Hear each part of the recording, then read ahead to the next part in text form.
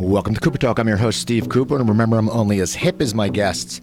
And I have to tell you something. Last night, me and the lovely Joanne went to see Dennis DeYoung sing the songs of Styx at the El Rey.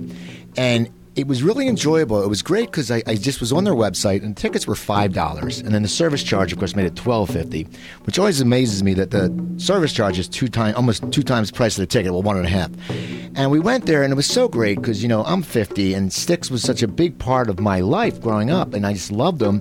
And watching it was amazing.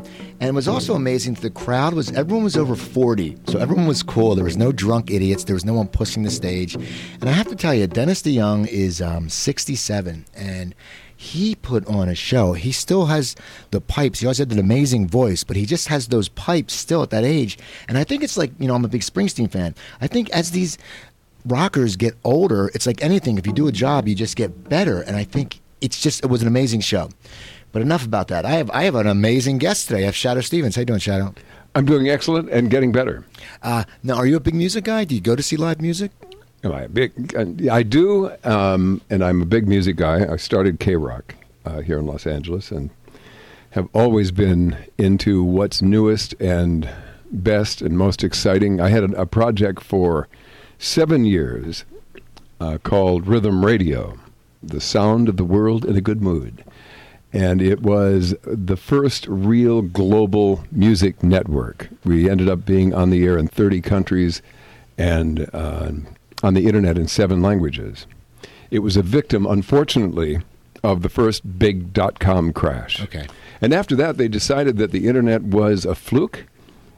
People wouldn't invest in it, and advertisers wouldn't advertise.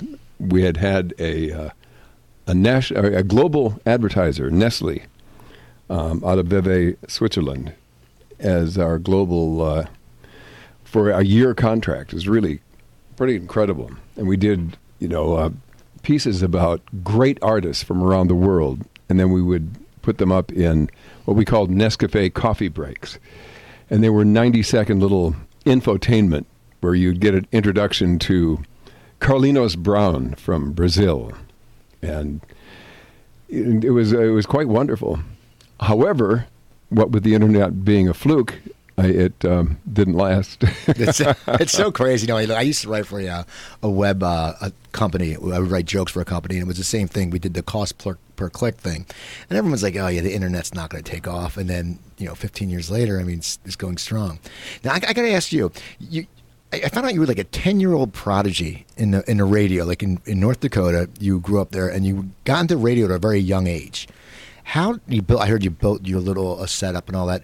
Who were your influences? Because you're in North Dakota and radio wasn't as huge as it is now. Who were some of the people that made you want to guide into that path you'd started? Stan Freberg, I think probably, and some of those early songs back in the day where they would cut little pieces out of songs and then tell a story. Like the alien invasion and. Trying to duck back in the alley, they would take a little piece from the song, and that always intrigued me. So I started making them on my dad's tape recorder. My uncle, who owned radio stations, heard that I had this infatuation with it, and he liked my little tapes.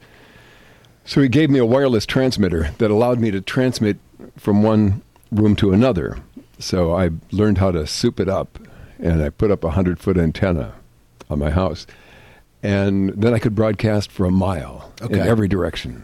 It's amazing, especially then, because radio back then. I remember when I was younger, we could sit there, and I lived near Philadelphia, and we could, if the angle was right on our AM, we could get the Cincinnati Reds baseball games, and it was amazing. We're like, me and my friends would be like, oh my God, totally. We're listening to Ohio, it's so far away. Oh, well, we were in North Dakota, and we were listening to WLS in Chicago, and KOMA in Oklahoma City, and KAAY in Little Rock, and XERB in Del Rio, Texas, with Wolfman Jack.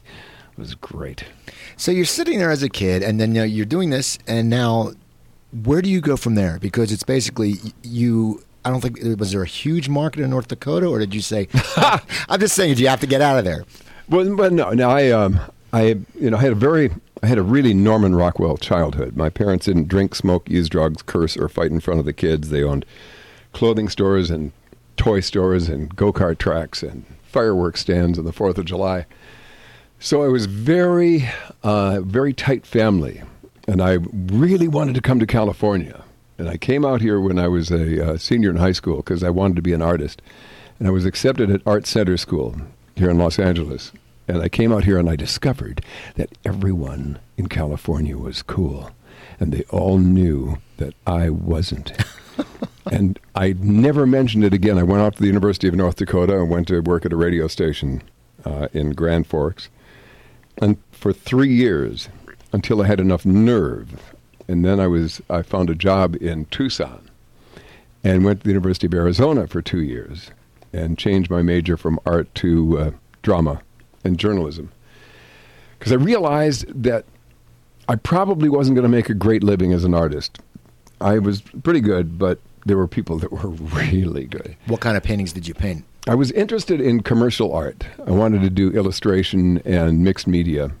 And I would watch people in like an anatomy class and just go, it was like perfect. I'm going, I can do that, but it takes me about an hour longer. You know, it's like, this is not, and I was putting myself through school with radio, so radio seemed the logical thing, radio and television. So when I got to Arizona, I had to learn how to, the drama and journalism, learn how to write and learn how to perform. Did you enjoy it? I mean, coming from art, I mean, good art is so, they all call it art, but art you visually see when it's done. You know, acting, theater, you're not really sure always if someone accepts it, but you can look at a picture and say, okay, this is a beautiful painting. But if there's people that say, we don't know if you're that good. I mean, what did you like? Did you like the acting in the?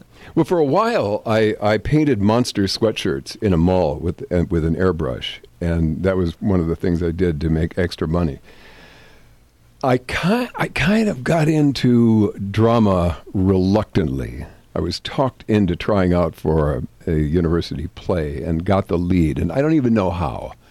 And I did pretty well, and I don't know how. I just, like, what am I doing? Okay, I have to memorize this. Okay, I have to do that. Okay, fine.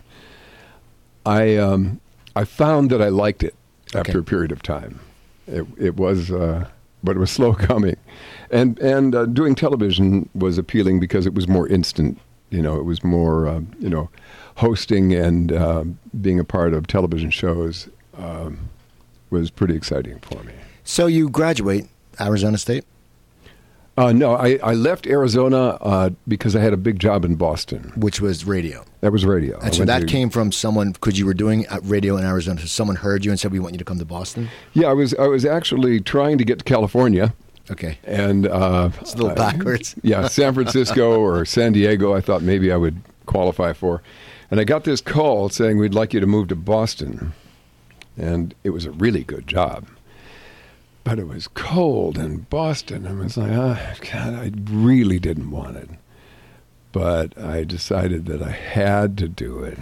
And so I'm driving across New Mexico, going to Boston, and stopped in Alamogordo, New Mexico, right outside the atomic testing range. There's a big fence there. It said, danger, do not enter, atomic testing range.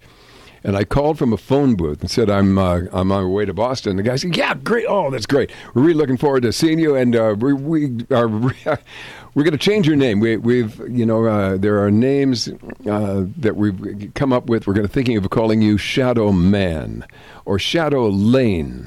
And I was horrified. It was the dumbest name I ever heard in my life. What was the Shadow? Were you already had a nickname as Shadow? Or no. They just said Shadow? No, it came from God. Okay. And it's a funny kind of thing because the god of radio at that time was a guy named Bill Drake. And he was the guy who created Boss Radio. And it was the number one stations all over the country were the Boss Radio format. And he decided that he was going to name me Shadow Stevens. By the time I got to Boston, 2 days later, after driving across the road 100 miles an hour, thinking Johnny Lane and Rodney Rhodes, anything I could, looking for clues and billboards, I get to Boston, I've got a couple of options. And they say, oh, yeah, well, and they play me a jingle. It says, and now, ladies and gentlemen, Shadow Stevens. And I was horrified. I was humiliated. That's the dumbest name I ever heard in my life. And just to survive the humiliation, I had to create a backstory. Where did this come from? Well, it came from God. Okay. Well, what does it mean? Well, it's Native American. It's really what tribe? I suspect Sioux because I'm from North Dakota. It means he who walks with the light. Oh, really? He who walks with it? So whenever I did interviews, it became this big mystery and this this narrative that gave me some feeling of a sense of humor behind the whole thing. Now, when you came out, was it always OW? Because I know it's OE now. It was always OE. Okay, so it arrived as it was, okay. Divined by God. It's got a great sound, because, I mean, there's a lot, like in Philadelphia, there used to be like Mark the Shark, or like if I would be like Coop Dog, but the Gator with the heater. But but yours, Gator, that's so funny. I actually did I went to a comics reunion in Philadelphia 2 years ago, and Jerry Blavat was still DJing. The guy's in amazing shape. Amazing shape. I've seen him on the internet, and I listened to him when I was in college, and I thought, this guy is amazing, and he's still amazing. He's got that quick talk. Gator with the heater, and the crowd was funny because it was like mixed. It was like, because it was a bar, it was a popular bar, but there was like 21-year-olds dancing, and there was like 70-year-olds dancing, and it was just 70-year-olds, and it was just so funny because he's up on the stands, like, and I'm like, this guy's 70-something, and the next morning he hosted the Philadelphia parade, the Thanksgiving parade. Amazing. He's really something. I really admire him. So you're in Boston. How does Boston go? I know you took the station to #1. Is that true? Well, I didn't take it to #1, but I was #1. Okay. I did really well there, and people received me well. And I also did television for the first time. So I was at first on Dave Garroway's Tempo Boston as the youth correspondent, talking about the Beatles and Paul is Dead and stuff like that. And then they gave me a show called Gazebo that was kind of a dance show, interview rock stars and so on. I interviewed Steve Miller and Thelma Houston, and that kind of created a bit of a buzz. And a year after I arrived in Boston, I was then hired to come to KHJ in Los Angeles. And that was like the pinnacle of what you could do in radio, come to KHJ. And I didn't like Boston at all when I lived there. Later I went back and found that I really quite liked it. But at the time, I think it was because I was growing up and wanted to be where it was warm, that I was finding fault in everything. You know how your mind goes? It looks for everything wrong, and then it makes lists. Well, yes. I did that. I did that for a year. I made lists of everything I hated about Boston, and I wrote a book called The Boston Book of the Dead. So I would chronicle everything I hated. And the day I wrote the last page, the next morning, I got this call from Los Angeles. Why don't you come out to KHJ? They sent me a ticket that day. The next day, I got on a plane. I met with them that day, Tuesday. I made a deal on Wednesday, got on a plane on Thursday, came back to Boston. They loaded up everything in my apartment, or condo it was, and my car into a truck. I got on a plane on Friday, and on Saturday lived in Los Angeles. See, that's you finally got that where you wanted to come, though. I did. It's been great. And it's mysterious. Life is strange. So you start off in L.A., and you're on the station, and now what kind of show are you doing? Well, I was hired. I was supposed to be hired as the next full-time. I was a full-time part-timer. I would fill in for everybody on vacations and so on. And the deal was that I would get the next full-time position whenever that opened up. And at that very time, when I came into Los Angeles, I was hired to do the Steve Allen Show, a TV show. And I was his Ed McMahon, his on-camera sidekick. And we...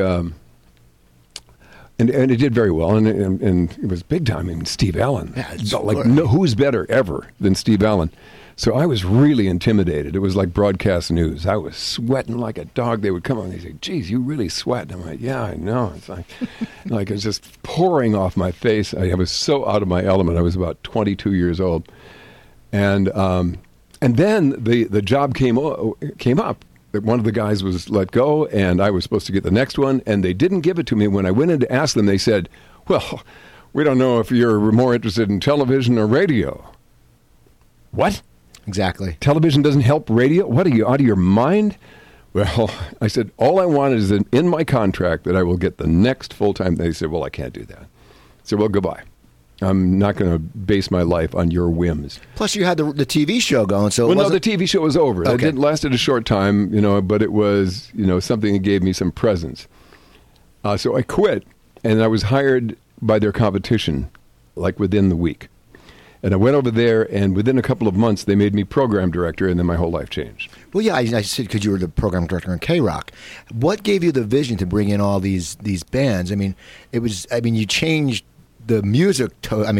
K-Rock still plays the same music years later. What made you, was it just a vision you had, or what made you sit there and go, we're going to change this? Well, I had a lot of success at KRLA, which was an AM station doing album rock. So we were really involved in being the first people in America to play people like David Bowie. Okay. And so when I was hired by K-Rock, which was a little AM station, the deal was that we were going to get an FM station, and then when we do that, we want to make you program director. I want you to do something original, something that is the next step beyond KRLA. So when I was made program director of K-Rock, they got the FM station, and I went in and I wanted a station that was all up all the time, all rock, 24 hours a day, like a party going on, and it was all cutting-edge music all the time. So we were going to discover the best new music from all over, especially from the UK.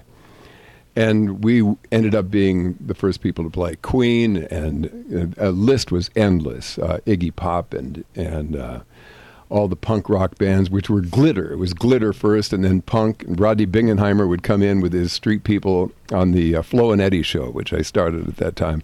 It was a really fun Sunday night party. And it would be exploring all this new music 24 hours a day, and it took off like a rocket. And then there were, this is an endless story. We can't go on with this, but it was badly managed. And there was, people stopped being paid. And everybody was going bankrupt while we were one of the top stations in town. And from zero to top station in 6 months. And I finally couldn't carry it anymore, so I quit. And then the whole staff quit. And the station went off the air for about a year and a half. I went over to KMET, did the same thing at KMET. In 6 months, became a giant rock station.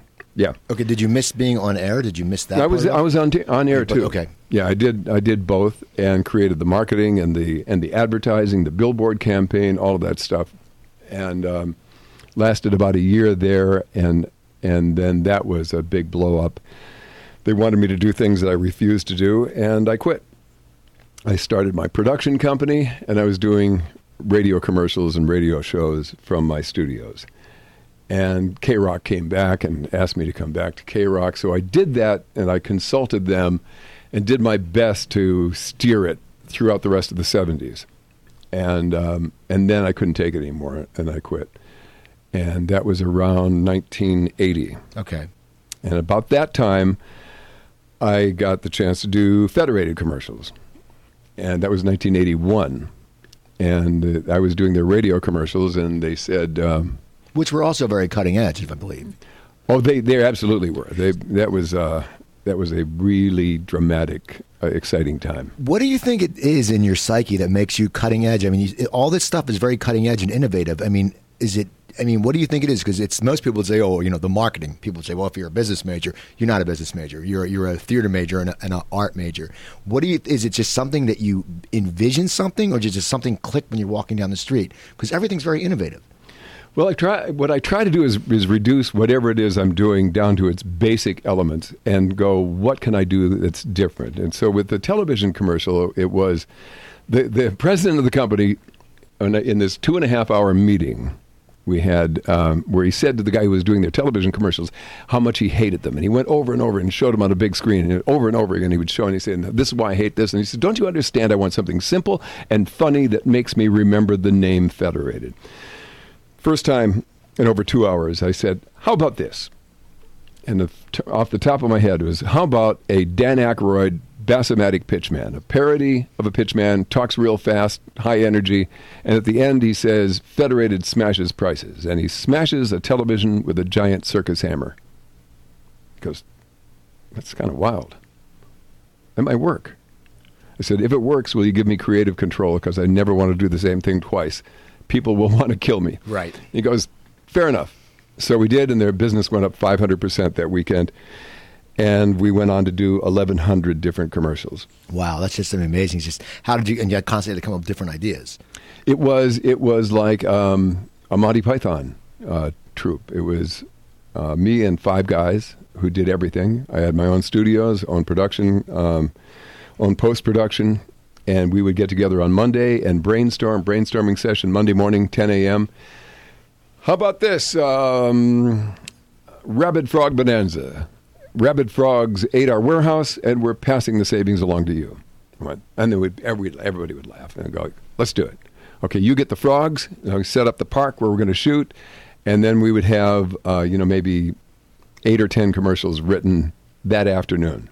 We'd take the ideas that formed in the morning, flesh them out, then I would rewrite them while somebody else was planning the shoot, and we would be shooting by Wednesday, editing on Thursday, turn them in Friday, and do it again on Monday.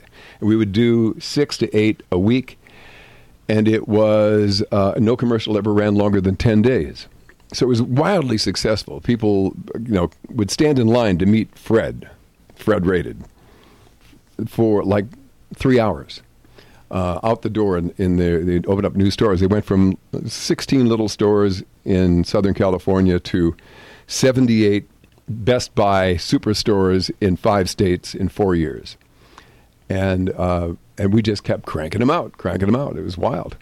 It's just great. It's just the concept. I mean, if you feel the pressure, but people are accepting it, so it's great. Well, you can see anybody that's interested in it. There's a couple of videos on YouTube. There's a long form one called Laugh Now, Think Later on YouTube. And then there's another one, a half-hour version that is called Bludgeon Advertising, that has all the best of the commercials and, about a little bit about the team and how it came together. It's pretty entertaining. Well, it's great. I mean, it's a great story, and it's very creative, and that's awesome. So we're going to fast forward a little bit. You're doing that. So where do you go after you do the creative for that company?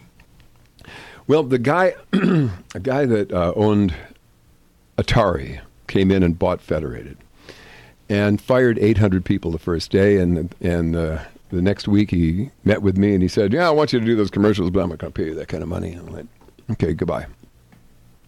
I had a lot of other things going. Things had because it was a subject of the whole Federated campaign was in Time magazine. It was a 2-page story in Time magazine. It was really a phenomenon.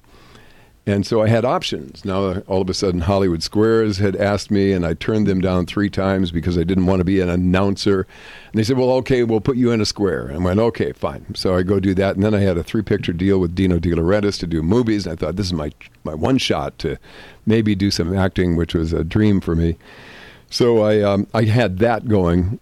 And so I turned them down. And then 9 months later, they came back to me and they said, how much would it cost to have you do those commercials again? And I got to tell them, you don't have enough money, because now I had other things. And I didn't want to work for this scumbag. Yeah, because you walk in and we're not paying. They file 800 people. You're like, you don't want to work for that. People had been there 10 years right. without any severance. It was really ugly. So I went on and I went off and did this movie, and then Hollywood Squares got real successful and became like the #1 show in the country. And I remember watching that. It was always like you were the epitome of California cool. And I'm going to say it like we're watching it because you had the cool hair and you had the tan and you had the cool shirts, and kids were back east watching and were like, God, and you had the voice, and it was just like you were the center square when you were the center square. Yeah, Joan Rivers was the center. I was right below Joan. But it was just that was the thing. Like we're like, man, that's cool. Like. And you went back east, and you had cool shirts. You always had cool clothes. And for us, we're like, that was the hardest part about the show is that you do 5 in a day, and the biggest problem was coming up. You carry in 5 change of wardrobe, and other than that, it was hilarious. Rick Rosner was the producer, and he would come in and we'd say, "Okay, here are what they wouldn't tell you the answers; they tell you the questions, and then you have like bluff answers, which was my whole thing was doing bluffs and or joke answers. You could do whatever you want to do, but they give you like some material, and you go out and laugh all day long. It was fantastic. Then we'd go on location. We'd shoot in the Bahamas, or we'd shoot in Miami, or Radio City Music Hall in New York, and sold out in like an hour.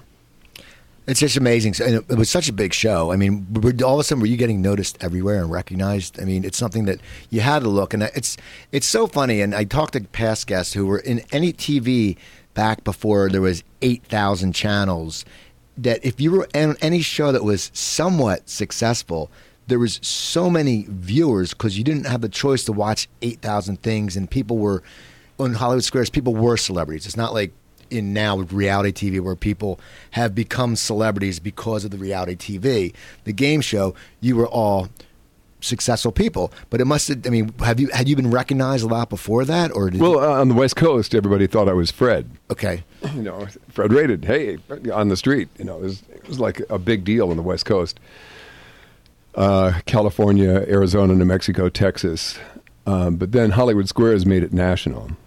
And so on the success of all of that, then I got American Top 40, which was then all over it grew to be all over the world. It was 110 countries, 1 billion people a week listening, and they would fly me around the world to promote it. We'd go to Norway or Rome or Hong Kong or Tokyo, and the radio station would meet us there and then take us all to all the great spots. It was phenomenal.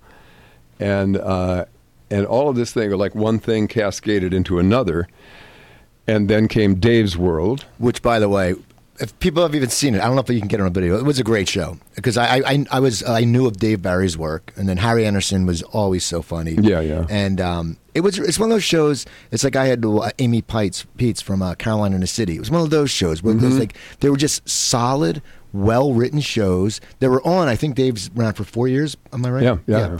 And Carolina in the City was some of the same people. Yeah, and it was Dave's World. Okay, they were just such really solid shows, and I don't think it ever got its due as to. I mean, did it make the top 10? It was, I think, top 20. Okay. I'm not sure if it ever made top 10. Maybe right in the first year. But it was a solid top 20 for the 4 years that it was on. Now, what was that like for you, crossing over now? You're doing a sitcom. I mean, you sit there, you're traveling with the radio. You've had like 87 hats on by now. I mean, you've had so many different gigs and just successful in them. But going to TV, was it something different that you had to... It wasn't you. Like before, though, the top 40, it was a shadow. In Hollywood Squares, you sort of stole. It was you and Jones stole the show. But now you were playing a supporting role. Was that easy for you to transition into? And did you go back on some of your acting work from college to get better at that? It was more when I had a chance to do Tracks, the movie. I took it pretty seriously, and I studied with Nina Foch, who is a Stella Adler famous acting coach. Former movie star, and she was brilliant. And I learned all the Stanislavski stuff, and then I studied with a couple of other coaches, and I really tried to learn, something about the craft. I don't know how great I ever got, but I did learn some things, and I gave it my best, and got a lot of different things. So Dave's World, by that time, I learned how to do something. And then it was also calling back on all those, hundreds of commercials where I'd play different characters and do different things. So being in front of the camera was not a problem for me. Now, as Dave's World was going, were you also doing America's Top 40? Yeah. So how does someone handle time? I mean, time management. Your time management skills must be impeccable because you have shows, you have this. How did you keep everything sorted? I had help, people. My sister worked for me as my assistant for a long time and helped me organize and make sure that I got from one thing to another. But it wasn't daunting. And I think my biggest gift in life has been enthusiasm. I was just born with a lot of enthusiasm, a lot more enthusiasm than talent, I think. But willingness to work and enthusiasm I got from my dad, and that allowed me to apply myself and usually work harder than most of the people around me. I would prepare more. I would spend more time. I'd be early and stay late. And I've always been that way, but I like it. I like to work. And I'm still the same way today. All the things that I'm working on today are, every day is something. We're going to talk more about your career, your acting and everything, but I want to know, how did you get into writing children's books? Because I know you do that now, and it's something that it's just another, one of your tricks of the trade. I mean, how did you go back on your journalism when you were a journalism major? I mean, what made you decide to write children's books? For a long time, back in the 80s, one of the things I did is I had a friend who was a producer, and we would write music together. And I always liked writing verse. About 1990, when my kids were 91, somewhere in there, my kids were real young, and I woke up one morning saying "button-sided hooey" out loud. That woke me up. I thought, that's the weirdest thing that's ever come out of me. And I wrote it down, and I thought, that looks like Dr. Seuss.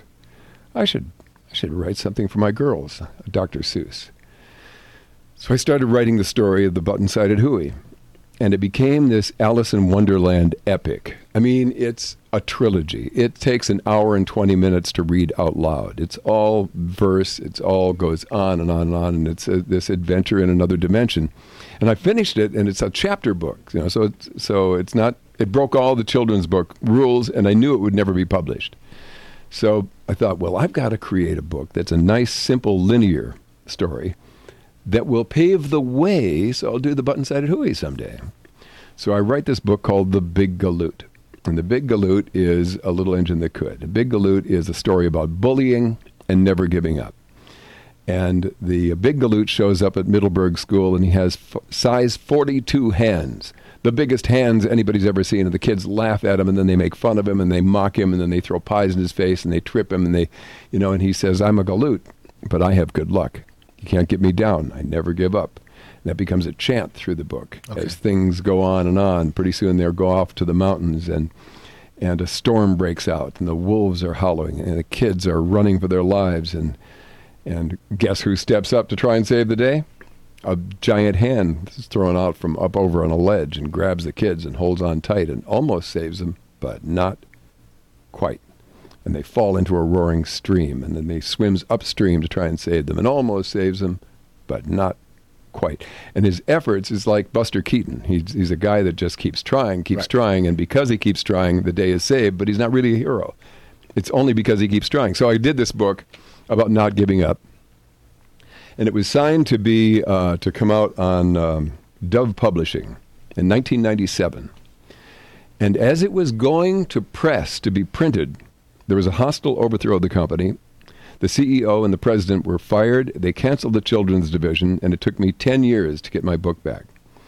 So it went through one thing after another. I get the rights back. My family believes in it. Let's get it printed ourselves.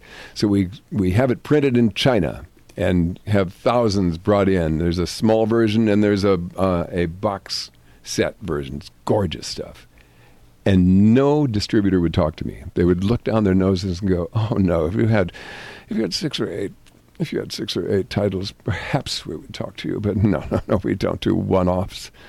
So I couldn't get any distribution. We tried everything. And so, I have Whoopi Goldberg a quote in it that raves about it, and Henry Winkler and Dick Clark when he was still alive, and didn't make any difference. Couldn't get it off, and to this day, it's the most unsuccessful successful book in history. And there's a great iPad version that has narration and sound design in it. When you look at the page and you hear me read it, it has all the wolves howl and the thunder cracks and comes off the page. And as I read it, each word highlights on the page. It's fantastic.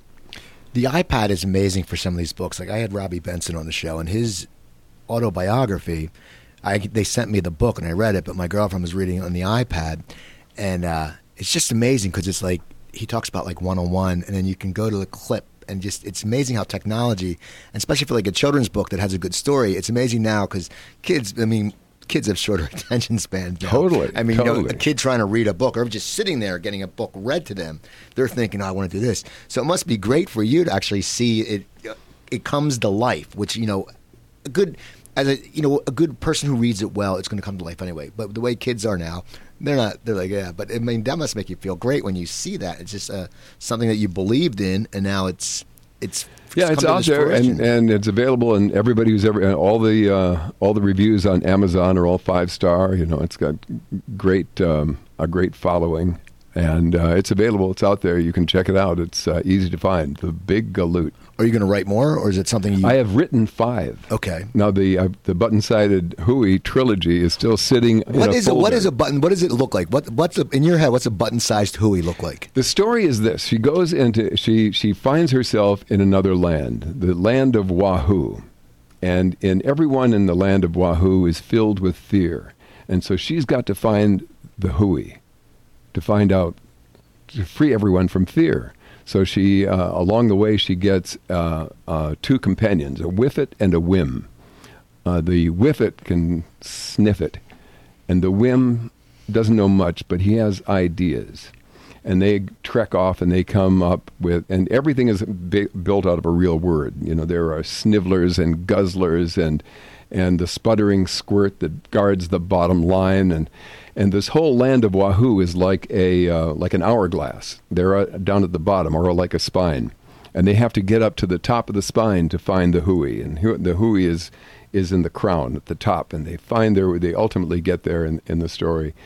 And when he appears, he ultimately takes this form that's like a giant elephant, and the elephant towers over the little girl and looks down his nose. She says, "If you're so all-knowing and wise, why not shrink and come down to my size?" He says, "Too big or too small, all the same in Wahoo. I can contract to your smallness or make you big too." And he shrinks down to her size, and she wants to know how to free people from fear. So he asks her a riddle, and she has to solve the riddle in order to do it. And when she solves it correctly, his body drops off like an old coat, and out of his chest stands a naked truth. He says, "I'm sorry, I'm naked out here in the cold, but a truth you're either a truth or you're covered with lies." And he gives her the secret, and the secret to freedom from fear is in the word called sharing. And when you give of yourself, you stop being afraid. And it's all explained in verse, a Dr. Seuss type of verse. And she ends up flying on the back of wings of a butterfly back home to her backyard. And she's been gone for 10 minutes. Now, did you ever think of doing that in an audio version? Because I mean, just you reading it, you can tell. I can tell when you're reading it. It's a labor of your love. It's like anything. When we write something, it's very personal. But I can tell you just enjoy, versing that. Have you ever put it on tape or something? I have. I've just the narration. Yeah, because that'd be great. And it's pretty cool. She meets a malarkey.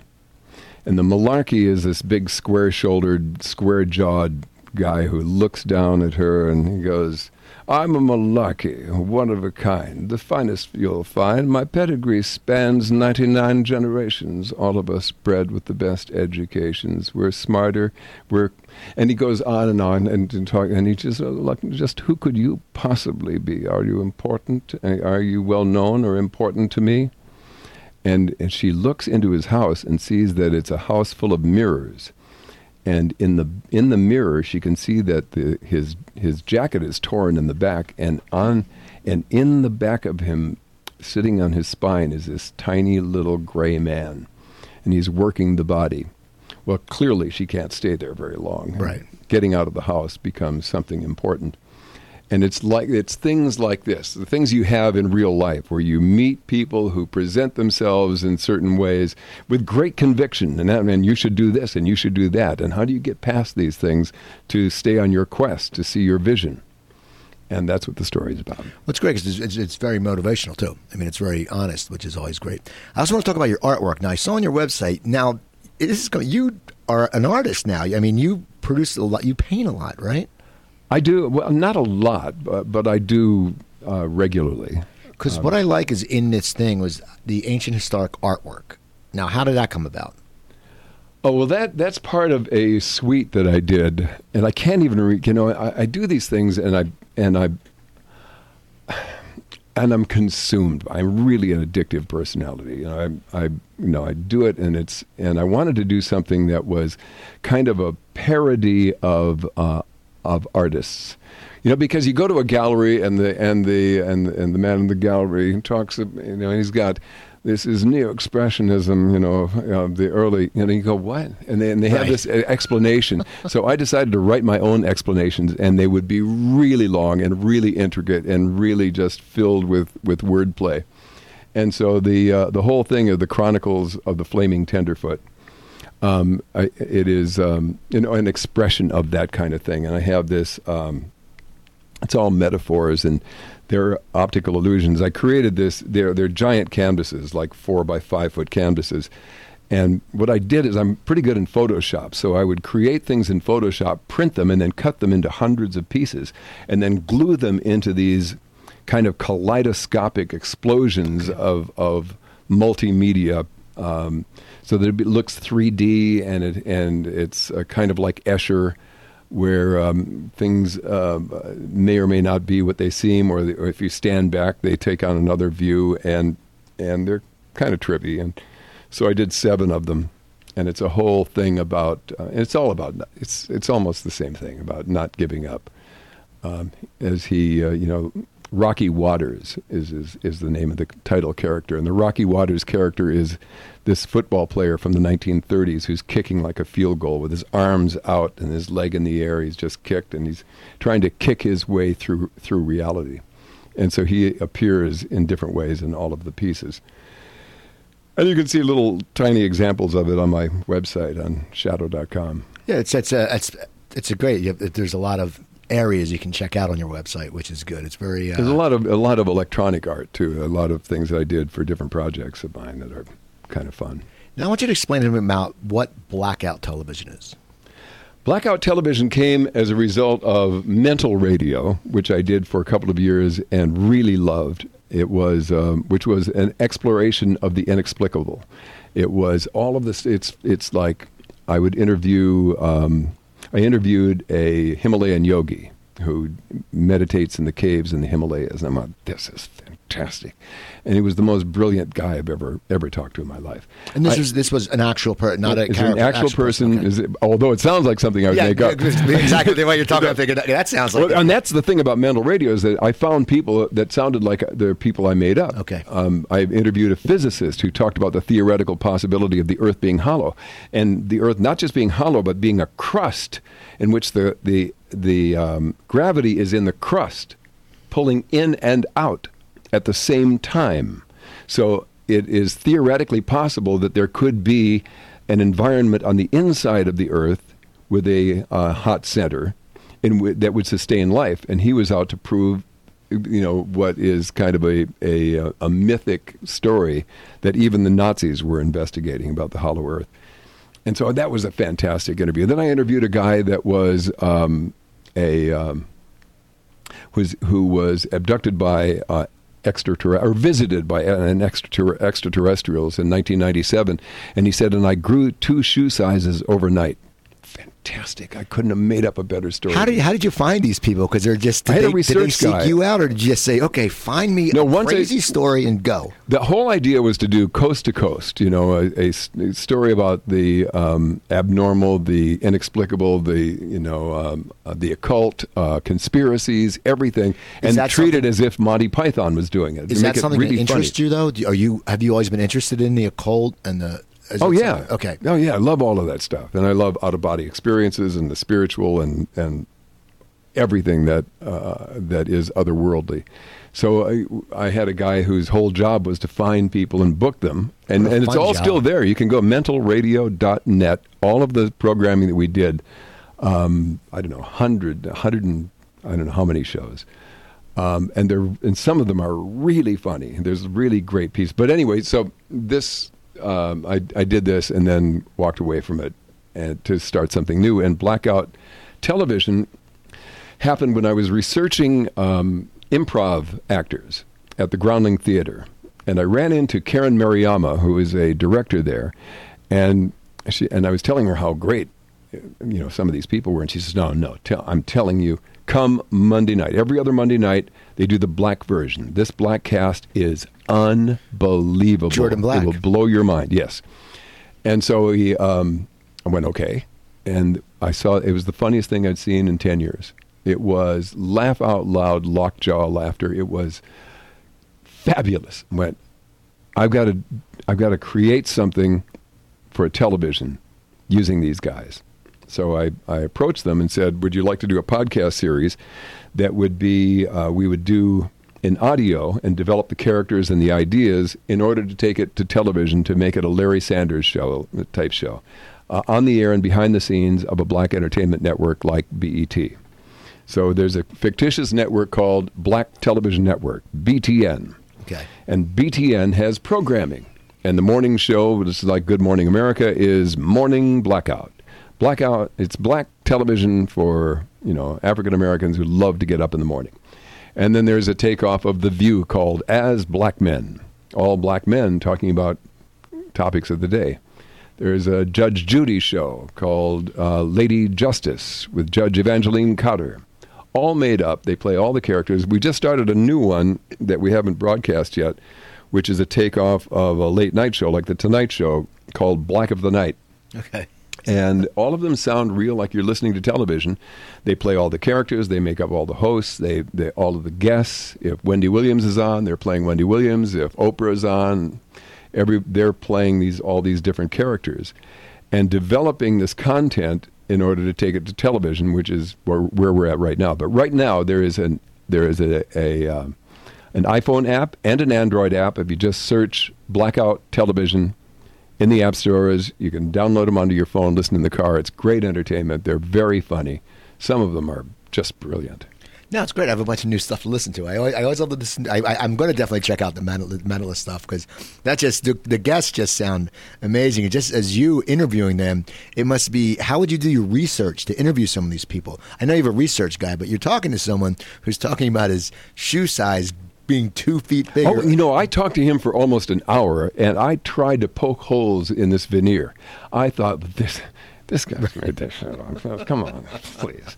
And I could not. He had a litany of terminology. He had the sanctioned races. There are sanctioned races, sanctioned extraterrestrials. There are the ones that we must fear. And of course all the stuff like the Greys and the reptilians and all of that kind of stuff. But there are, according to him, something like 4,000 alien ships surrounding the Earth at every moment. And he proudly told me at the end of the interview that he is now an artist on 63 planets. Well, how do you keep a straight face? I did. I was like, are you serious? And the really, really funny thing about it is that his artwork is pretty good. What was his name? That's the first one I'm looking up. What, do you remember?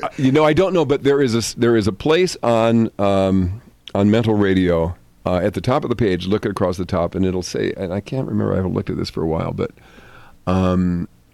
it's like the best of. You can find the best of everything, the best of all the features. We did a feature called Daphne Van Horn's. What was it? Daphne Van Horn's terminology. For the urban impaired. Terminology for the urban impaired, something like that.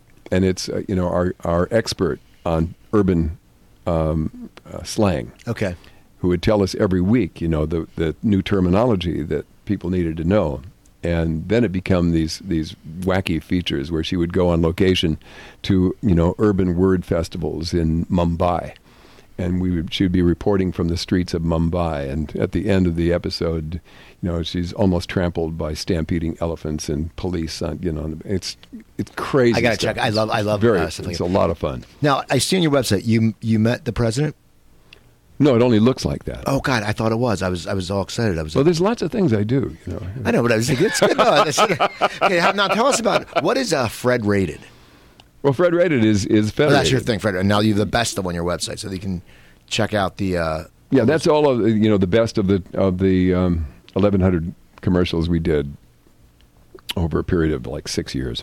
The website, there's so much stuff to look on this, and now you're the announcer for the Craig Ferguson show. But yes. How did that come about? 8 years. Well, what's really funny is, and I had met Craig, and I really liked him, and I.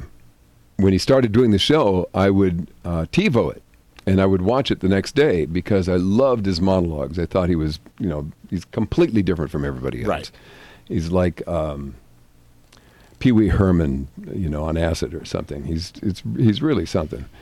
And so about a year later, my agent called from New York, and he said, I have a call from the Late Late Show with Craig Ferguson. They'd like you to be the announcer. Do you have any interest? I went, yes, I'll be there today. What time you want me there? Absolutely. So I went in and met with them, and they offered me this job, and I turned into 8 years. What's that schedule like? I have an extraordinary job. I have to be there, and I do a little recording now and then. You know, The Late Late Show with Craig Ferguson, brought to you by Verizon. Verizon, the whole network working for you. Can you try that again? The Late Late Show. Right. You know, it's terrific. Or little features that introduce him, but it's not demanding. But every word is hand-polished, syllable by syllable. That's amazing. Yeah. Now, you also Cabo Radio. What is that? For a year, I created for Sammy Hagar an internet radio station called Cabo Wabo Radio, and designed and built a recording studio in Cabo San Lucas at the Cabo Wabo Cantina, and another one here in L.A. at my own place. And so that if anything went wrong in Cabo, I would take over from Los Angeles, and created it was another all up all the time, all energy, all party, because it's the Cabo Wabo Cantina, right. So it's got to be a party around the clock, and it was all rock and really new music from all over the world. It was kind of like a rock version of a rhythm radio, with all kinds of jingles and IDs and personalities. I came up with an idea. Instead of having somebody down there all the time as a disc jockey, we came up with a way to fly in like great disc jockeys from all over the country, great personalities, and give them a 2-week vacation in Cabo. They could stay at the, locally on the beach and eat at the Cabo Wabo Cantina and give them money, to just to have fun. And the only thing they had to do is go be on the air every night. And we did that and had some great people come down. And the cost of doing it all was less than hiring one person to live down there and be there all the time. So it became wildly successful in a very short period of time. And it was on Live 365. And it went from number 10,000 of radio stations to number one alternative station online in the world in just a matter of months, like 4 or 5 months. And it broke down when I went to have it. I went to Sammy and I said, look, we've got a great, we can make money with doing this, and you can stop coming out of pocket. I've got a salesman who's sold to the Prince of Dubai and to Steve Wynn in Las Vegas. I mean, he's a world-class guy. He says, I can sell this in a heartbeat. And he said, I'm not paying anybody to sell. So I go back to the guy and I say, look, he's not going to pay anybody to sell. How about if, and he goes, look, I'll do it for free. I can do this for 30%. So I go back to Sammy and say, he'll do it for 30%. And he goes, 30%? Fuck him. Can you say that on here? Yeah, it's all right. Okay. I mean, that's really it's internet. And I knew that it was doomed. You know, this is not going anywhere. This is like, okay, I've got to start making other plans. And it was shortly thereafter that I left and then started Mental Radio. How did you meet Sammy Hagar? It was through a guy that I hardly knew, and he ended up being a problematic man, and who was fired. People down in Cabo didn't like him at all, and that didn't help the relationship and the saga of Cabo Wabo Radio, and so he went away, and he had a big drug and alcohol problem. Okay, which I understood, but. Well, we have about 5 minutes left. I want to ask you, now your daughter's an actress. Yes. Now, did you encourage her? Did she see you saying, oh, God, my dad has this great life? And were you happy she got into the entertainment world? She was born to be in the entertainment world. I have 2 daughters, and they're both extraordinarily beautiful. My younger daughter, China Rose, hasn't shown any interest in being, she's more interested in the beauty industry and is going to school and working at a salon in Beverly Hills. However, she, you never know about life. She's just too gorgeous not to be. Amber, on the other hand, used to put on all the shows at every party, Christmas, Thanksgiving, 4th of July. There would always be a show at our house. And she would gather all the kids together, and she would figure out the lights and the costumes and the choreography, and you'll do this, and we'll sing that, and here's the music, and you do the music, and it was, and plan out the whole thing. And it was, and she would, if she made a mistake, she would just laugh. She was never embarrassed. So she would do these things, and this went on year-round. I mean, every time there was a major party, Amber would put on a show with all the kids of all the other families. So we knew, Okay. She's unstoppable. And then she got out of high school and went into a little acting group, and within a year got Greek, which was an ABC Family series, and that lasted 4 years, and she was really good in it. It's a very good series, well written, well performed. And then since then, she's done a whole bunch of guest starring things, and she's now in 22 Jump Street that's coming out with Channing Tatum and Jonah Hill this in June. And she was just signed to Kevin Hart's new sitcom on ABC called Keep It Together.